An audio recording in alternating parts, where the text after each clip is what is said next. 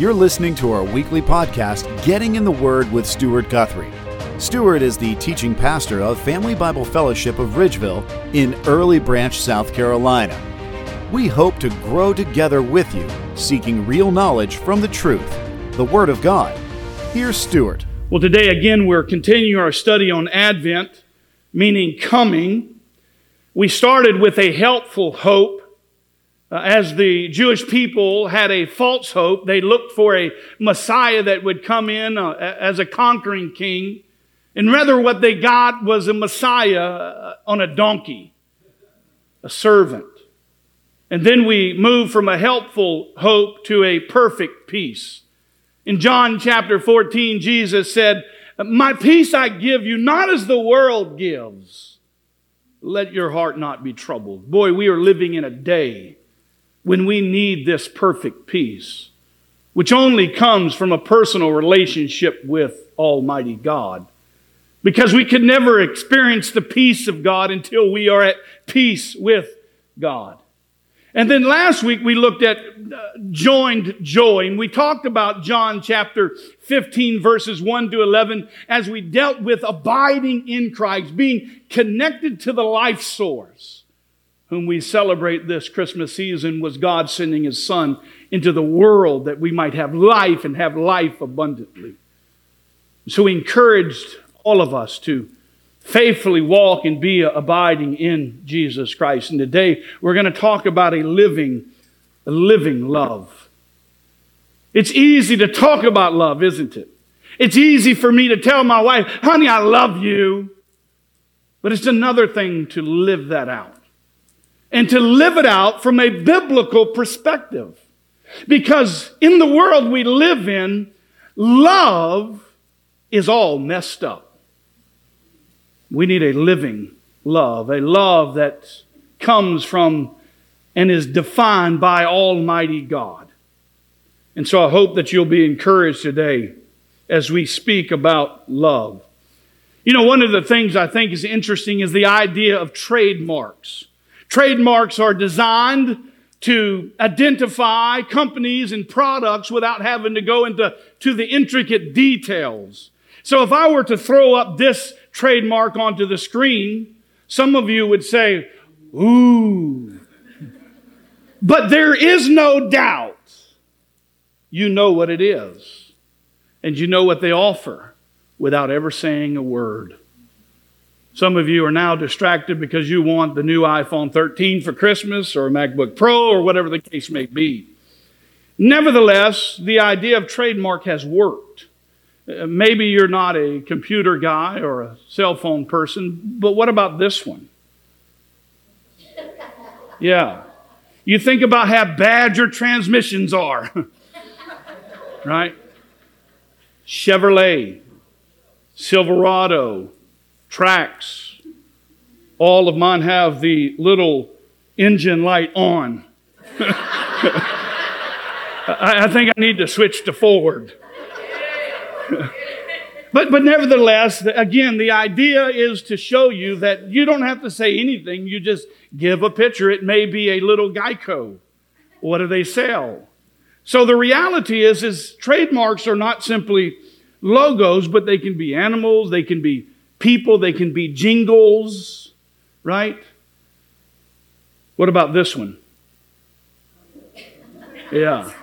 I read an article about how poisonous this place is. But I told my kids the other night, we were having a date night, and they said, "Can we come home?" I said, "Not yet. Go to McDonald's or something, you know." But you get the point. Trademarks symbolize something. And the question that I have for you today is, what is your trademark? What are you known by? If someone were to define you, what would it be that would define you? Turn with me, if you will, this morning to 1 John chapter 4, and we're going to talk about verses 7 to 14. A very powerful passage of Scripture that I want to encourage you with and by. Let us read. "Beloved, let us love one another, for love is from God. And everyone who loves is born of God and knows God. But the one who does not know God, the one who does not love does not know God, for God is love. By this, the love of God was manifest in us, that God has sent His only begotten Son into the world so that we might live through Him. And this is love. Not that we loved God, but that God loved us and sent His Son to be the propitiation for our sins. Beloved, if God so loved us, we also ought to love one another.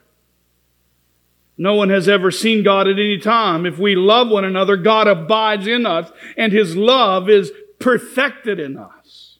By this we know that we abide in Him and He in us, because He has given us His Spirit. We have seen and testified that the Father has sent the Son to be the Savior of the world. You know, as Christians, just like many companies out there, we are known by a trademark. And so a Christian is known by something. This letter here is written to believers. The passage starts out with this word, beloved.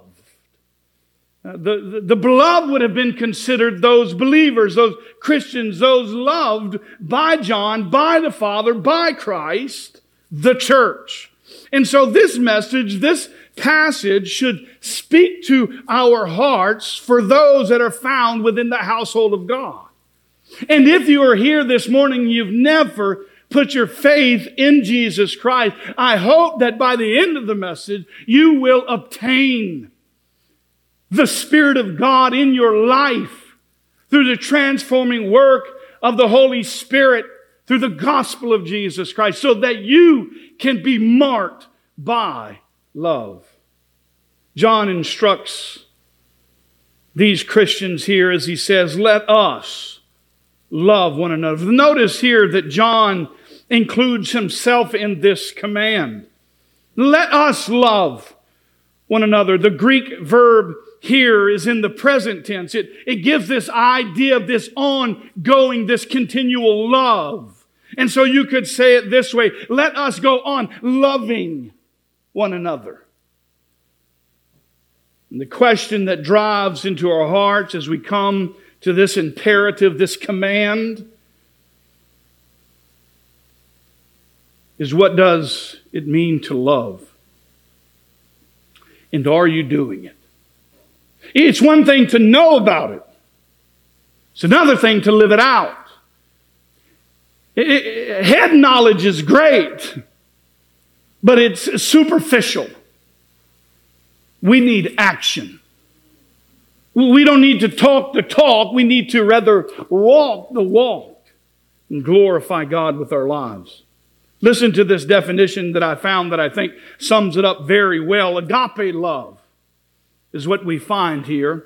And agape love is a strong, non-sexual affection and regard for a person and their good as understood by God's moral character, especially characterized by a willing forfeit of rights or privileges in another person's behalf.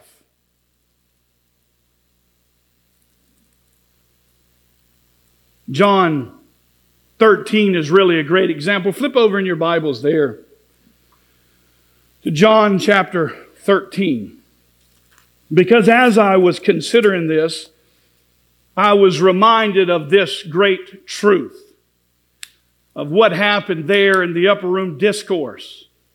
As Jesus is getting ready to depart, listen to what He says.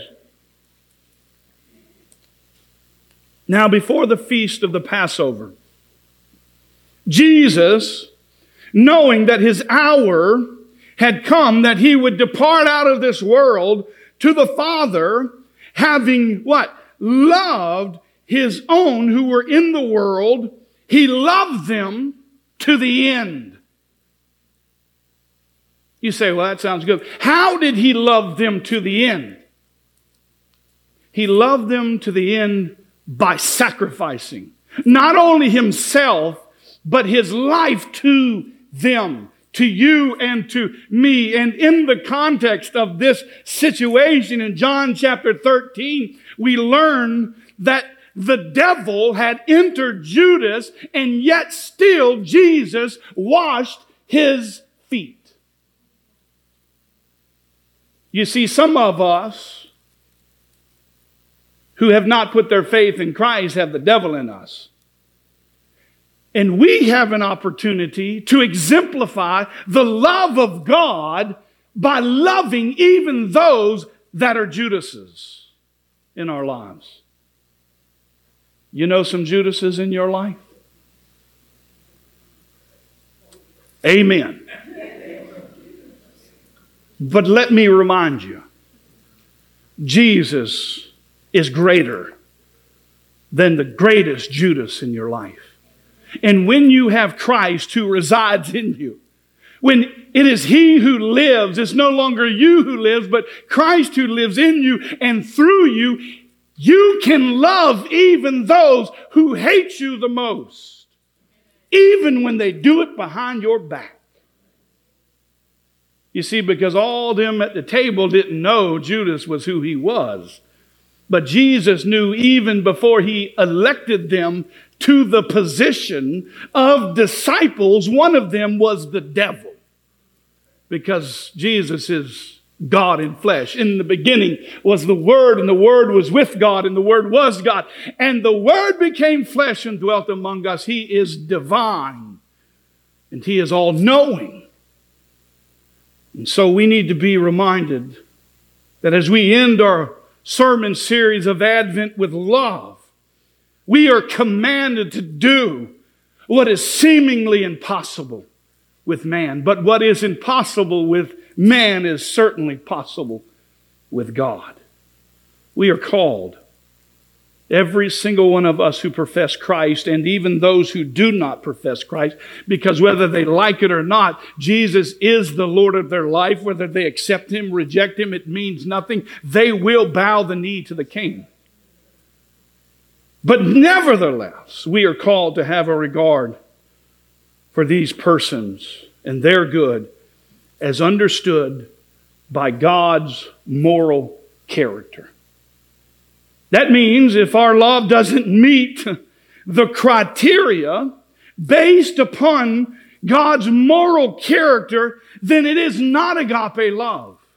And let me tell you, we live in a day when there is much confusion on the topic of love, because what the world would say is if it doesn't hurt you directly, you can't speak out against it. But that which God calls evil, we ought to call evil. And that which He calls good, we ought to call good. And who cares whether they think this is true love, when biblically speaking, true love never contradicts the moral character of God. That's love. So it's love to tell someone, if you live in that habitual homosexual lifestyle, you will die and go to hell. How is it not loving if they will go to hell? It would be evil to pat them on the back and say, you were born that way, because the Bible says, yes, you were, but you must be born again. The reality is we struggle in a day of what true love is. If your house is burning down, you better bet I want somebody screaming, wake up, Stuart, and get out. Not, just as long as you're comfortable.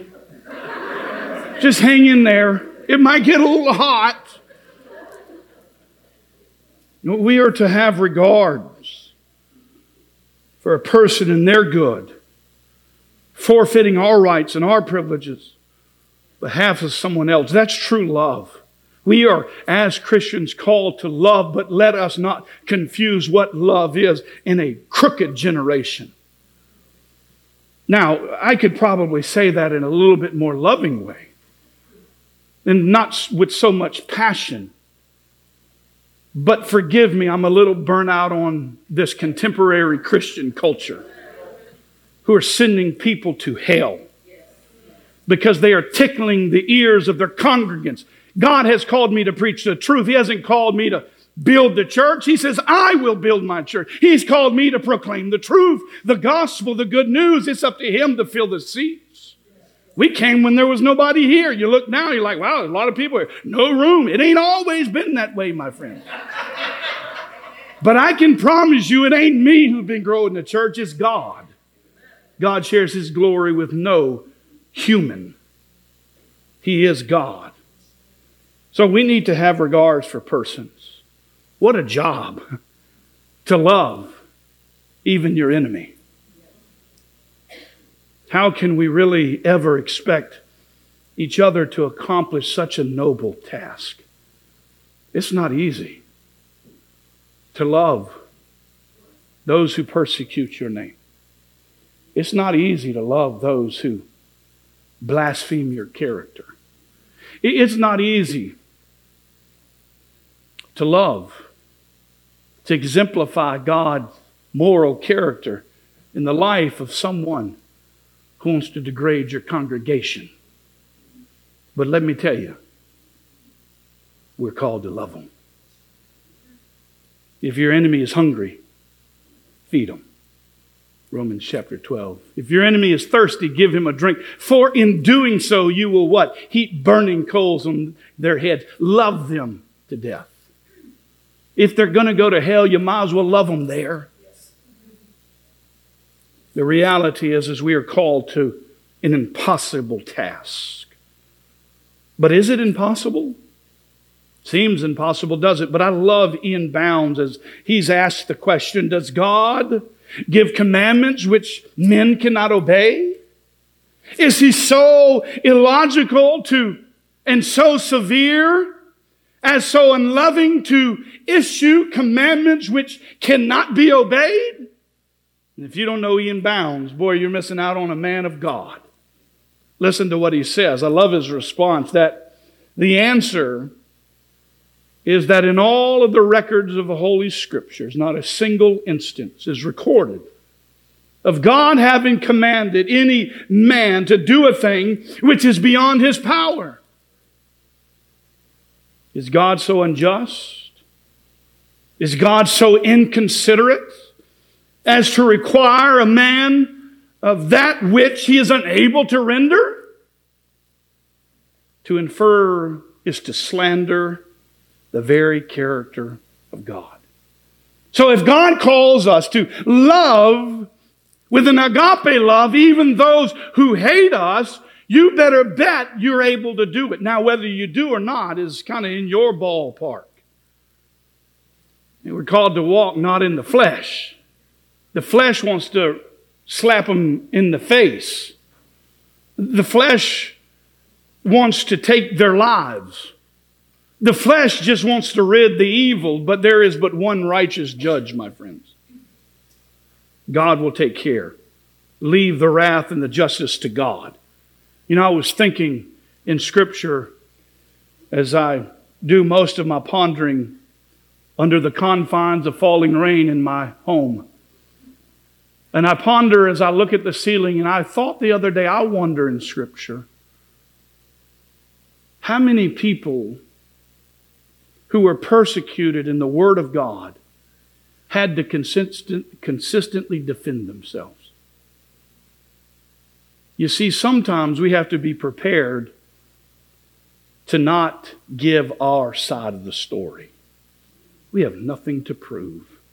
We have but one whom we need to stand before, and that is God. So how can we expect to accomplish this? Well, God says we can.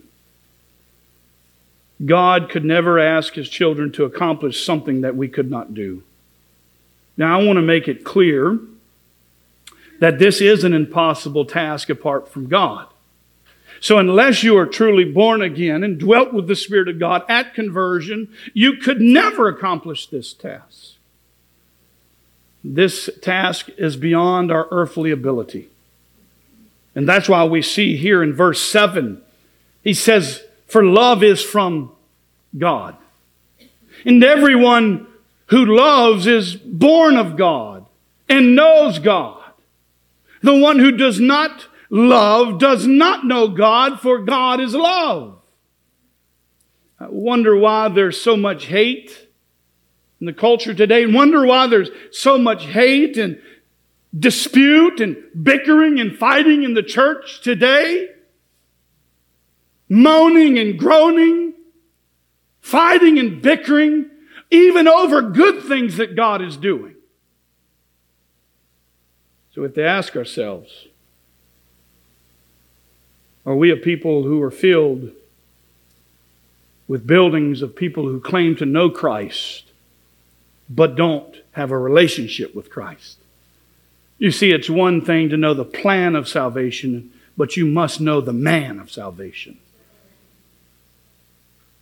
You're not saved by your deeds.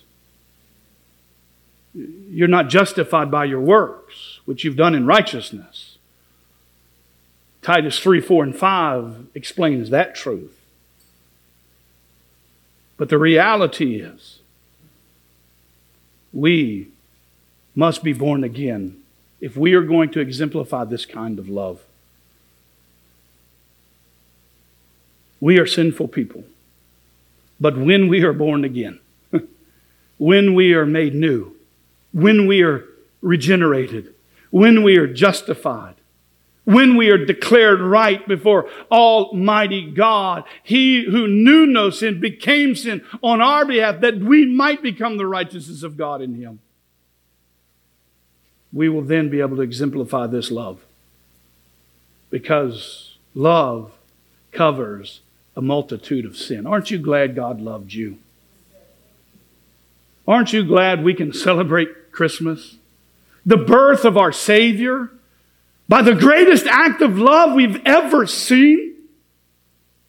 You see, we've made Christianity all about us, when really it has very little to do with me or with you. It has all to do with the glory and the grace of God. We need a high view of God and a low view of man. But the culture wants to have a high view of man and a low view of God. But nevertheless, we know who's in control. So we have to ask ourselves this. Even when we think we're loving, do we love under God's moral character? Do we love with patience? Do we love with mercy? With purity? Do we love with self-denial? Do we love with humility? Do we love with modesty?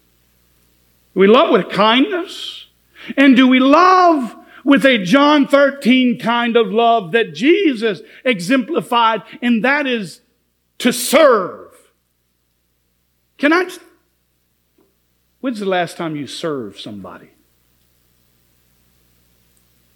You see, we are growing up in a culture that's teaching our children to be served.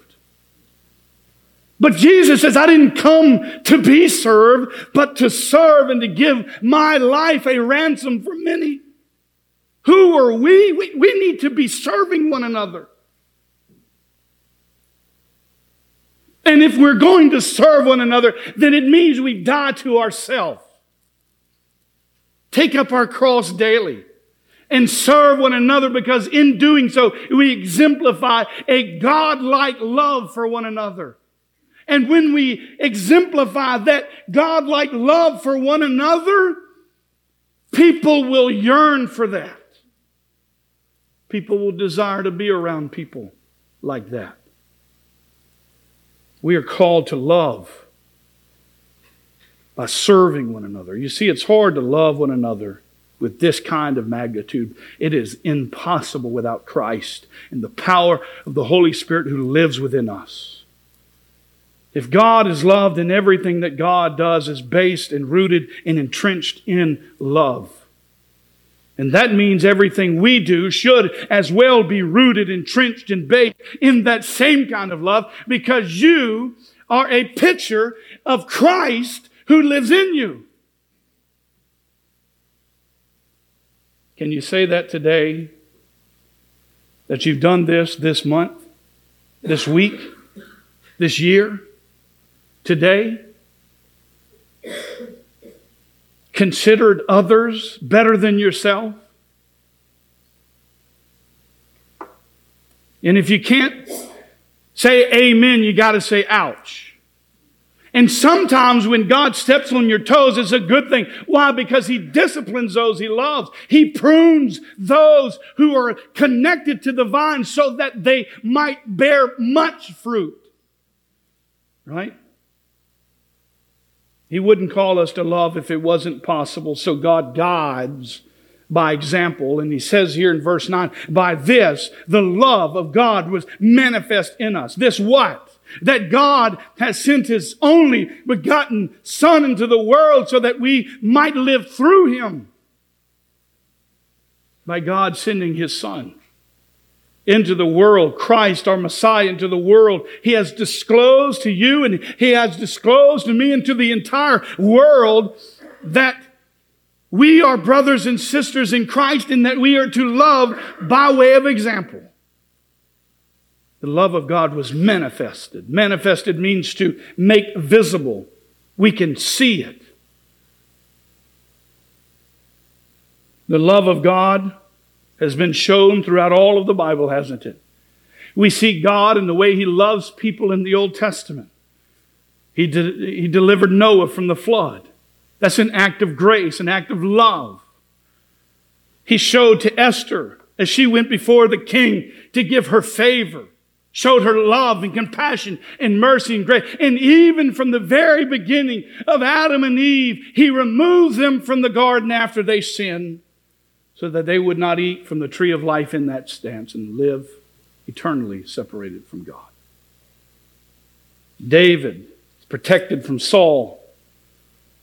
The love of God is shown throughout all of the Bible. But His love, my friends, was made known to the world, was made manifested by God the Father sending His Son into the world. That's what we celebrate this Christmas. Is the grace and mercy of a almighty God who is full of wrath and justice, yet sees our inability, sees our separation because of sin and our need for a Savior. And He burst through the floor system of heaven and becomes a man to expound to you and to meet grace so that we might be saved.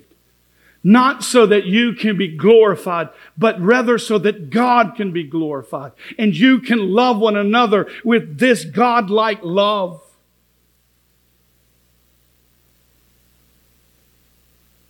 Listen, we need to make sure we are exemplifying this. We don't just open presents on Christmas morning, hang lights, put up stockings, place a tree in the corner. We are called to make known to the world that God has sent His Son into the world. We can't love God or others in our own strength, my friend. He says here in verse 10, and this is love, not that we've loved God, but that God loved us and sent His Son to be the propitiation for our sins. Here's the answer to our problem. You say, Pastor, I don't have a problem. Oh, you got a problem. And the problem started way back in the Garden of Eden when God told Adam and Eve, do not eat from this tree, for in the day you will eat, you will surely die. And they ate and they died. Now, did they die physically? No, but they died spiritually. In Isaiah 59:2 says, your sin had made a separation between you and your God. And there is a problem. God created us this way, but sin entered into our world. And because of sin, we've been separated from God. And man, in his best attempt, tries to get to God through good works, through morality, by going to church, reading your Bible. The problem is you can't bridge that gap. And God sees your inability. He sees your incapability. And He steps in to deliver. He steps in to rescue you from your broken relationship. And this is love. Not that you loved Him, but that He loved you and sent His Son that you might have life. You don't love God like you think you love God, because in John chapter 14, Jesus says, if you love me, you keep my commandments. That'll karate kick you right in the head. You ever looked at a woman with lust in your heart, or a man? Of course you have. You ever stolen anything? Of course you have. You ever lied? Of course you have, even a little white lie. Some of us sinned this morning. because you was frustrated with your kids because they left their shoes at home. Maybe you were frustrated with your wife because she was trying to make something happen in the mirror that just can't happen. Or maybe it's just the opposite. Maybe it's the man who's trying to make that which cannot happen. The reality is this. God is able. God is willing. This is love. Not that you loved Him, but that He loved you, sent His Son into the world. You see, we can't experience the good news that God has offered until we understand the bad news, and we've just talked about that. And all of this sin and separation is a problem.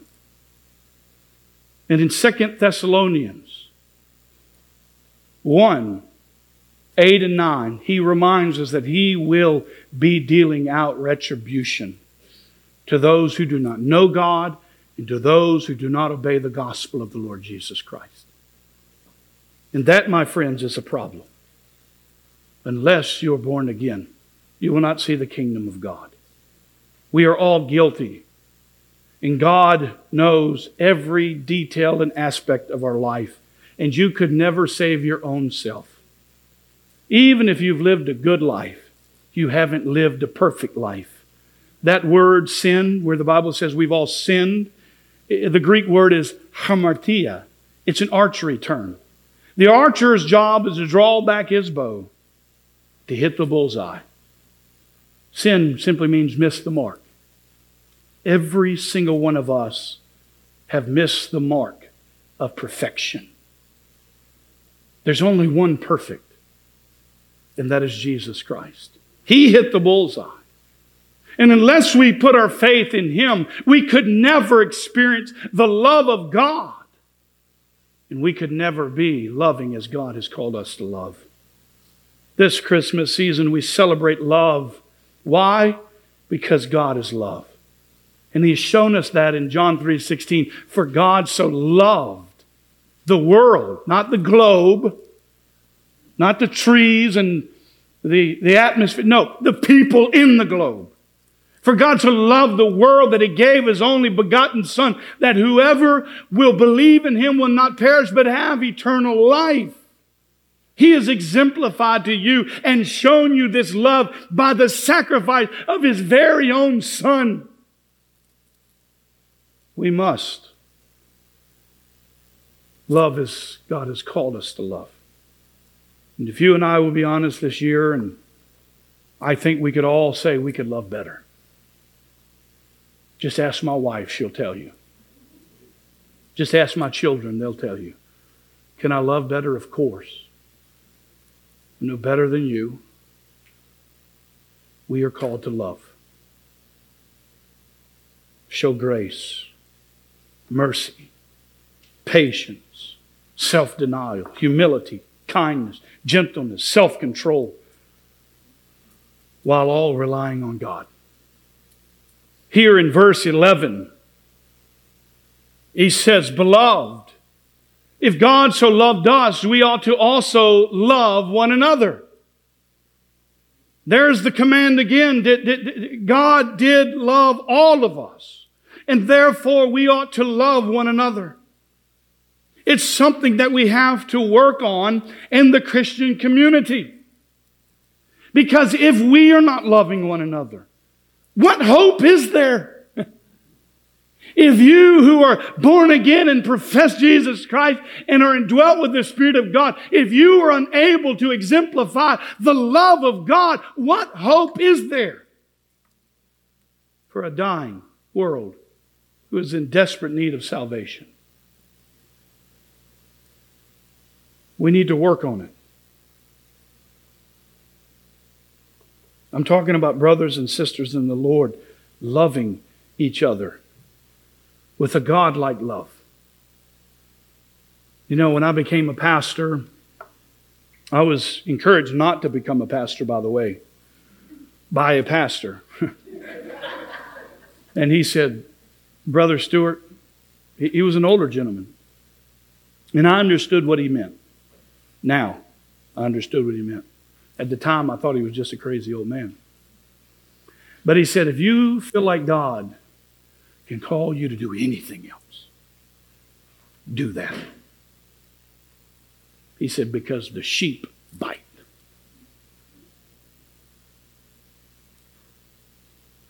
We need to do better at loving one another in the body of Christ.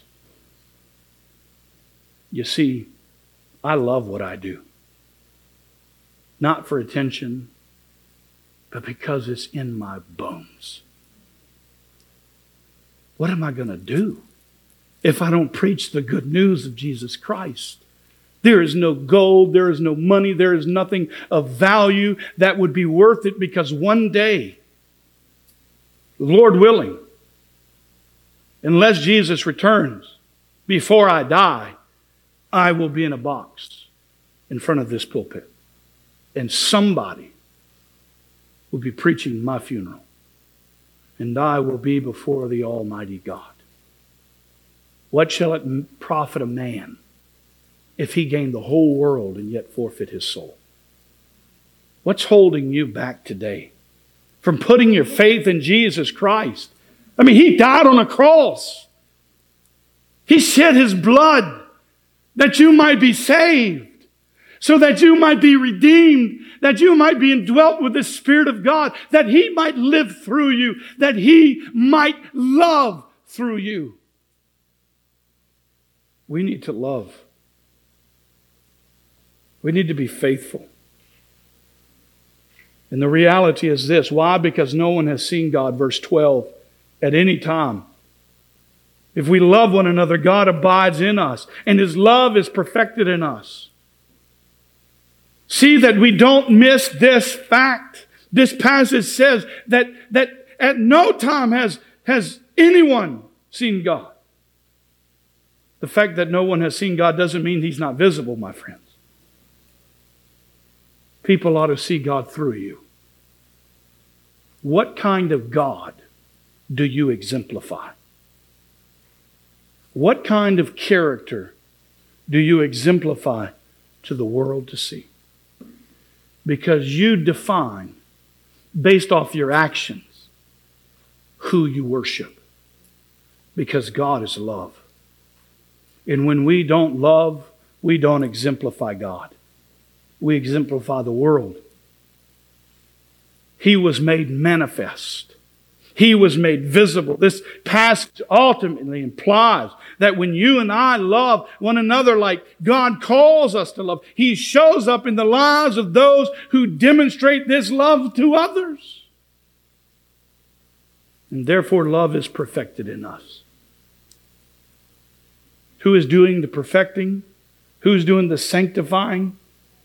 This is why I'm really precautious about being a fruit judger. You know, if you walk out of here and you look over there at that parsonage, there's a bush. I have no idea what kind of bush it is. But it's a great reminder every time I look out of my office. That bush is alive. But if you look at that bush, it's got a shoot about this tall sticking out. And one about this tall. And I have to ask myself the question, are the rest dead? No. Some just grow quicker than others. Some are more sanctified than others. And we who are being sanctified have to be careful not to become the judge of the world, because there is one righteous judge. We are called to love our enemies. We are called to love, to bring glory to God. So love reveals God in us, brings glory to God, shows the world, the lost world around us, what He really looks like. Jesus said, if you've seen me, you've seen the Father. Listen, if you're loving with a love like God is called to love, they see God in you and through you because of your love for one another. And He even says they will know that you are truly my disciples by the love that you have for one another. It's why I'm grateful to be a part of this church. There's plenty of churches to go to, but I'm going to tell you right now, God has blessed this little church. And I believe that one day when that building gets built, however it gets built, because I can promise you it seems impossible, that God will continue to fill the seats. Not because I'm some great preacher, but by the way you love one another. Because when you love one another the way God calls us to love one another, it's attractive to a world who is desperate for true biblical love, which matches the moral character of God. We need to love. The reality is this: you exemplify. Now, you may have never met me, but if I stuck you in a room with all 7 of my children, while I'm not them and they are not me, you would see a glimpse of their Father. The good, the bad, and the ugly.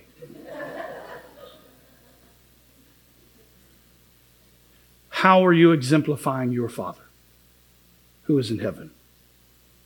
By the way you love one another. The reality is this. He says here, verse 13, by this we know we abide in Him and He in us. How? By your love. Because He has granted to us, He has given us of the Holy Spirit. The trademark of the Christian should be love. When your friends and your family and the people you know see you, what trademark do you exemplify? Because the world wants to offer you so many different things to look like.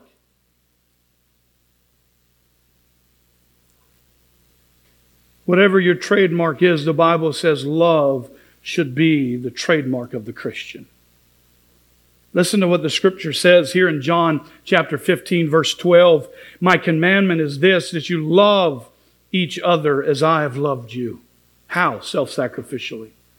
There's no greater love than one lay down his life for his friend. It's commanded in John 13:34. A new commandment I give you, love one another.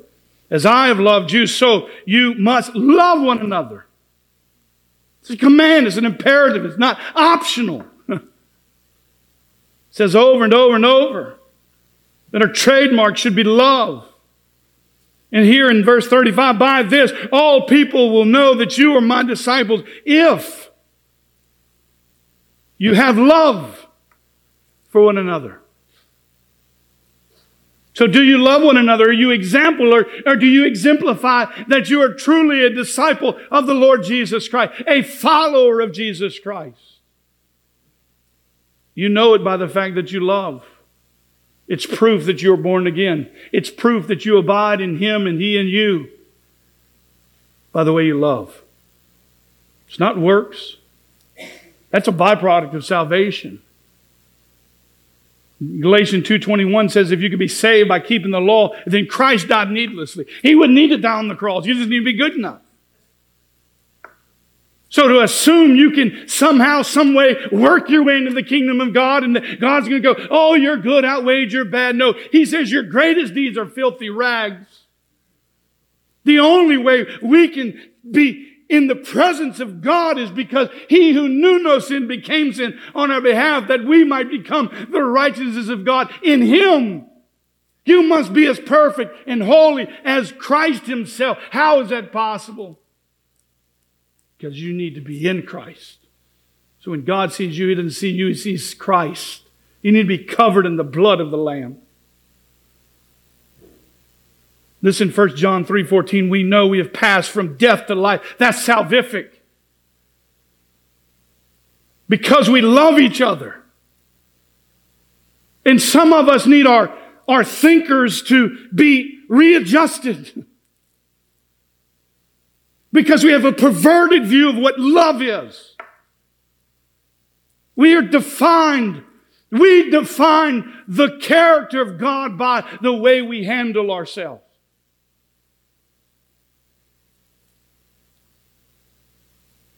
1 John 4:20, whoever claims to love God, yet hates his brother or sister is a liar. That's strong terminology. Why? Because to hate a brother is murder. It's murder. For whoever does not love their brother and sister whom they have seen cannot love God, whom they have not seen. God takes this love thing seriously. And so we have to evaluate ourselves and our motives to make sure that we are exemplifying a Christ-like character in the way we love one another. Because when we love, we only do so by the power of the Holy Spirit who lives in us. So we have to pray that God would grant us that ability to love in this kind of fashion. And when we love, it truly shows, verse 14, we have seen and testified that the Father has sent the Son to be the Savior of the world. This morning, if you can't testify, if you can't proclaim to the world that the Father sent the Son into the world to give you life and life abundantly, to save you from your broken and impossible gulf that separated you from God, then you can't love. And if you can't love, you can't exemplify this reality and testify the gospel that God sent His Son into the world, an infant, to be crucified, buried in a tomb, and raised again on the third day. And by this love we have for each other, it's the action that proves we truly abide, my friend. John 15:5, as we looked at last week, I am the vine, you are the branches. He who abides in me and I in him bears much fruit. Apart from me, you can do nothing. When we love, it shows that we bear fruit, my friend. So if you haven't loved well, praise God, He's gracious. Praise God, He's merciful. But if you confess your sins, 1 John 1:9 says, if you confess your sins, He is faithful and righteous to forgive us of our sins and cleanse us from all unrighteousness. It's the hope. It's that we celebrate this Christmas season, this infant, this baby, Jesus, who grew into a man. And He gave up His life. He was crucified that He might, as He promised in John 14, I will send the Helper, the Holy Spirit, who will come and take up residence in you. And you will then be the ones who exemplify who the Father is by the way you love one another. So we need a living love. We don't need a dead love that simply talks the talk but doesn't walk the walk. We need a love that is living and active and pursues the opportunity to do so with patience, mercy, self-denial, humility, and kindness. And what better time to focus on that than this Christmas season? As God demonstrates His own love toward us, and while yet we were sinners, God sent His Son to die for us. So,